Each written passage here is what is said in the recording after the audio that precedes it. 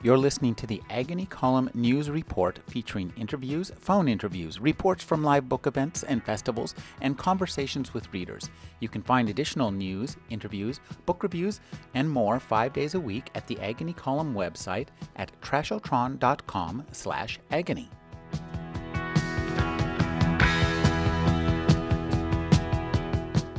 We're speaking with Mary Elizabeth Hart. She's one of 3 owners of Mysterious Galaxy, a bookstore in San Diego, California. Thank you for joining me, Mary Elizabeth. Pleased to be here.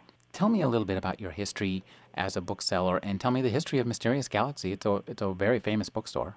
Well, I don't know that we're very famous. We might be just a big fish in a small genre pool, but thank you. Mysterious Galaxy will be 15 in May. We opened in May of 1993, and it's the product of the partners in Crime and Imagination, the 3 partners who are myself. I came out of a combination of independent and chain bookstores. My husband, Jeff Marriott, who is also an author who had worked for a long time at divisions of Books, Inc. in California, including in La Jolla, and our managing partner, Terry Gilman, who came to Mysterious Galaxy with no bookstore experience, but a long-time dream of becoming a bookseller. And she's actually now the president of the Southern California Independent Booksellers Association, and I think makes a lot of contributions to the industry. So when you started Mysterious Galaxy, you decided to become a genre bookstore. What made you make that decision back in 93? Basically, we are booksellers of the genres that we love, and conveniently enough at the time, we sort of had 2 factors in our favor, one of which was that there was no speculative fiction genre store in San Diego. There was a mystery store, but it had sort of a different outlook and feel than ours, and it didn't do cross-genre stuff, and so we felt like there was probably room for both of us. And then, of course, we actually had a president who read, and that was an encouraging environment. So you decided to start a bookstore, an independent, genre-oriented bookstore in San Diego. When you made this decision, it was a kind of a different bookselling environment than it was now. Can you talk about the changes that the bookselling environment has gone through in your time as a bookseller? There were some differences. It was probably close to the beginning of the big era of discounting. It was sort of around the time that Crown was pushing the idea that books should be discounted, which hadn't really been a factor in the area. And it also was in the very early days of the Internet. I mean, the greatest thing that Jeff of Amazon ever did was sort of recognize that there wasn't anybody with a significant online presence for books, and that's how they managed to sort of establish themselves as that presence, although in my heart, I still suspect that at the end of the day, they would like to have established the Amazon brand name as booksellers, but managed to have diversified into something with a higher markup.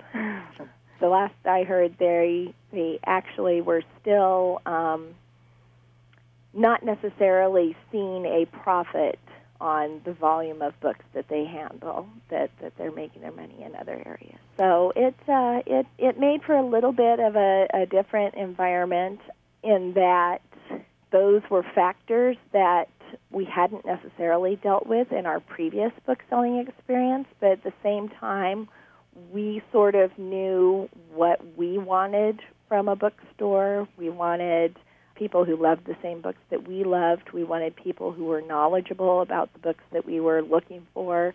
We didn't want books as rectangular retail items. We wanted staff who could answer questions like, there's a Canadian mystery author and she's redheaded and writes funny books. Okay, well, could be Sparkle Hayter, it could be Carolyn Benjamin. Let's narrow this down. We feel like our customers have responded to that. Do you have long-time customers who have been with you since the beginning? Our first customer, and we have his dollar framed still comes to our birthday bash each year. He's a local poet and publisher. His name's Terry Hertzler, and he has not only been a longtime loyal customer, with his regular Friday night pilgrimages to the store, but he's also made some really amazing contributions to the store over the years. A couple of years ago, he did a Sudoku word puzzle poem for us. Last year, he wrote and printed a lovely limited edition poem that was both a celebration of the Mysterious Galaxy's birthday and a tribute to late Kurt Vonnegut. We have a lot of people like that. We've been very fortunate in that many of our long-term customers have also become staff members sometimes as time's allowed, or at least members of things like when we had to move a few years ago, we had an advisory board, and it was formed in part by customers who wanted to provide input into helping us find our best destination. What made you move? For the second time in my life, a fish market opened next to my bookstore. Really? You'd think you wouldn't have the karma where it would happen twice, but it did. So yeah, we just we actually have been in 3 locations during the history of the store, and we really like where we are now and would prefer to remain there permanently. Our first building was literally knocked down shortly after we had moved in. The mall that we were in was purchased by somebody else and reconfigured, and they did not have a spot for us. So we moved out of that mall to our second location, which was great until the fish store arrived. There were some parking limitations and other issues, and now we're in our current location and very happy. You mentioned the internet earlier. Do you have a e-commerce website?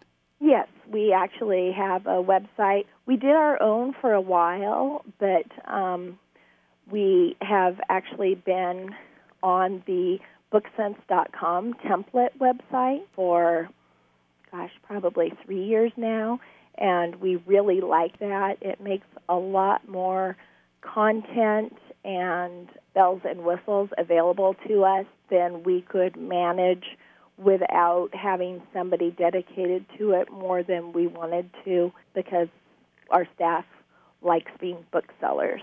We like interacting with people. We like doing customer service. We all pitch in to do the necessary stuff that has to be done to keep the store running, but it was just becoming too difficult a task to manage from our time. Could you talk a little bit about BookSense? How have they helped you as an independent bookseller? BookSense is an aspect of the American Booksellers Association. It's sort of a collective voice for the independent bookselling community. BookSense has monthly picks where there are personal recommendations from independent booksellers all across America, but they're consolidated in one place where they're visible to readers and publishers, and it's a way of us collectively sharing information. There's also a gift certificate program through them, gift card program, that can allow people to buy a gift card electronically or over the phone or whatever for someone in another state as easily as they could buy, a grocery store card or whatever. And they have established, as I mentioned, a template website that allows stores to build their own personal websites over the template, but with access to a much greater volume of information and the shopping cart and all those things that make for a good shopping experience online. One of the keystones of any independent, genre-oriented bookseller is the staff. And it was interesting you mentioned that some of your customers had become staff. Could you talk about the challenges of getting a good staff, keeping a good staff, and keeping everybody happy?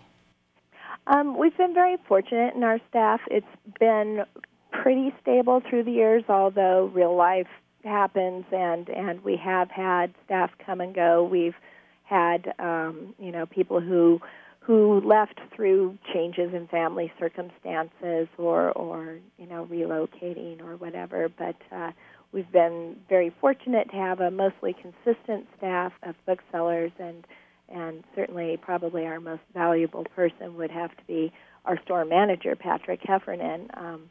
He is in an unusual situation in that he is the on-call guy 24/7 as the manager, because we have a store where none of the store owners actually live in San Diego where the store is. And so, he's an incredibly valuable asset to the store, and he has his dedicated band of followers who look to him for science fiction and fantasy recommendations in particular. And our other staff members include even people like Christine, who is currently our book group leader, but originally was just a customer who attended book group and slowly got sucked into our web. One of the things that interests me about independent booksellers and genre booksellers in particular is your relationships with the big publishers and the small publishers. Could you talk? Do you carry small press titles? Do they sell for you? And could you talk about the differences between dealing with them and, say, the big publishers, Random House, and et cetera? One of the things that I think allows genre booksellers to be collectively supportive of each other as a community is the fact that each store will have a slightly different experience with regard to that, and also a lot of times with regard to the subgenres. We know people who have, say, a big sub-business in the sort of male action books, which vaguely could be considered an extension of either suspense or even maybe speculative fiction, and it's not something that we really have a market for. We carry books from pretty much any publisher where we feel that we have an audience for the book and the publisher offers standard trade terms, so large presses and small presses. We carry a lot of small press stuff, but the market for it can vary widely. We have some small presses that we're very successful with. Nightshade, for example, we are thrilled to be able to do well with Jeremy and Jason's books, particularly because Jeremy is actually a former Mysterious Galaxy bookseller. He gets around. Talked about the staff coming and going. We lost Jeremy, but then he went and worked for Ellen Jude at Borderlands for a while and grew up to be an amazing publisher in his own right. And we're very proud of him. And then sometimes we have other small presses where really we're almost ordering to customer orders. We just don't have the wider audience for it. But at the same time, sometimes we are fortunate in having a good response to our customers for books that, frankly, we're pleased that they're picking them up from us and not from, the local gas station, because they're the kind of books that are just showing up everywhere. And in terms of relationships with the publishers, we've found both the large publishers and the smaller publishers to be, mostly very responsive and very supportive to working together, because we all have a common goal, which is getting the books that we like into the hands of the readers. One of the other mainstays of a genre fiction bookstore are the events and the author signings. I know that you do them because I know that Rolling Darkness Review appeared there a while back, I think last year. So could you tell me a little bit about signings, how those work for you, and how many you have? We have generally about 5 or 6 signings a month over the course of the year. We have them on all sorts of scale. Sometimes we get a tremendous, standing room only response. Other times it's a much smaller, much more intimate venue, but we figure even those are valuable to the authors because it raises their profile both among the staff and among the customers, even the ones who don't manage to come into the event. We like being able to offer that as part of our contribution to the community and to sort of enhance people's experience of reading, and it's lovely when people are in, and there's a couple hundred people standing around the store waiting to get their books signed by Clive Barker, and visiting with each other and interacting, and not only having enjoyed the interaction with the author, but also getting to share book selling or books with each other. Can you tell me some titles that have just come out or are about to come out that you're particularly looking forward to yourself? Oh, gosh. Can I not? Because then people will yell at me if I forget them. I don't know. I'll tell you what I'm currently reading because it's on my SIG line. So I just, it's an awkward position because I never want to leave anybody important out. I'm currently reading The Devil Inside by Jenna Black, which is a interesting new urban fantasy, which has taken sort of a different direction than any of the other ones I've encountered before, and so I'm really enjoying that. Now, this is a really hot genre. This is a paranormal romance. No. No. Now, see, now you're going to get yelled at because this is something of a hot button for me. Okay. Okay, here's my bottom line statement on this. Okay. Just because there's a female protagonist and she gets laid in an urban fantasy does not make it a paranormal romance. So this is a paranormal detective story. That's fair. Yeah. It really is an urban fantasy. The main character is an exorcist who's basically dedicated. She's in a society where demon possession occurs, and there's voluntary and there's involuntary, and she's responsible for exorcising demons in the cases of involuntary possession. And she has actually discovered that she has become possessed, and she has to deal with that. And yes, there's romance and sex in it, but that doesn't make it a paranormal romance because that's not the driving arc of the story, if that makes sense. Paranormal romance really is a term that came out of romance. For a long time, speculative fiction readers didn't really read it. It was only read by people who read romance on a regular basis, and what it meant was it's a romance, and it just happens that the conflict isn't that, he's a vassal and she's a princess. It's he's a vassal and she's a princess and a unicorn. And I think that the brush has been a little broad sometimes in its current application. You look at people like Laurel Hamilton or Kelly Armstrong or Charlaine Harris, and certainly they have their series where they have protagonists who have active romantic lives and are in a fantasy setting, but I don't think that necessarily makes them paranormal romances. Would you call the Jim Butcher books, where Harry actually manages to have a relationship, a paranormal romance, just because Harry gets laid? You might. It's not beyond... You might, but then you get yelled at like you did a few minutes ago. We've been speaking with Mary Elizabeth Hart. She's one of 3 owners of the Mysterious Galaxy Bookstore. Thank you for joining me, Mary Elizabeth. Absolutely. Thank you, Rick.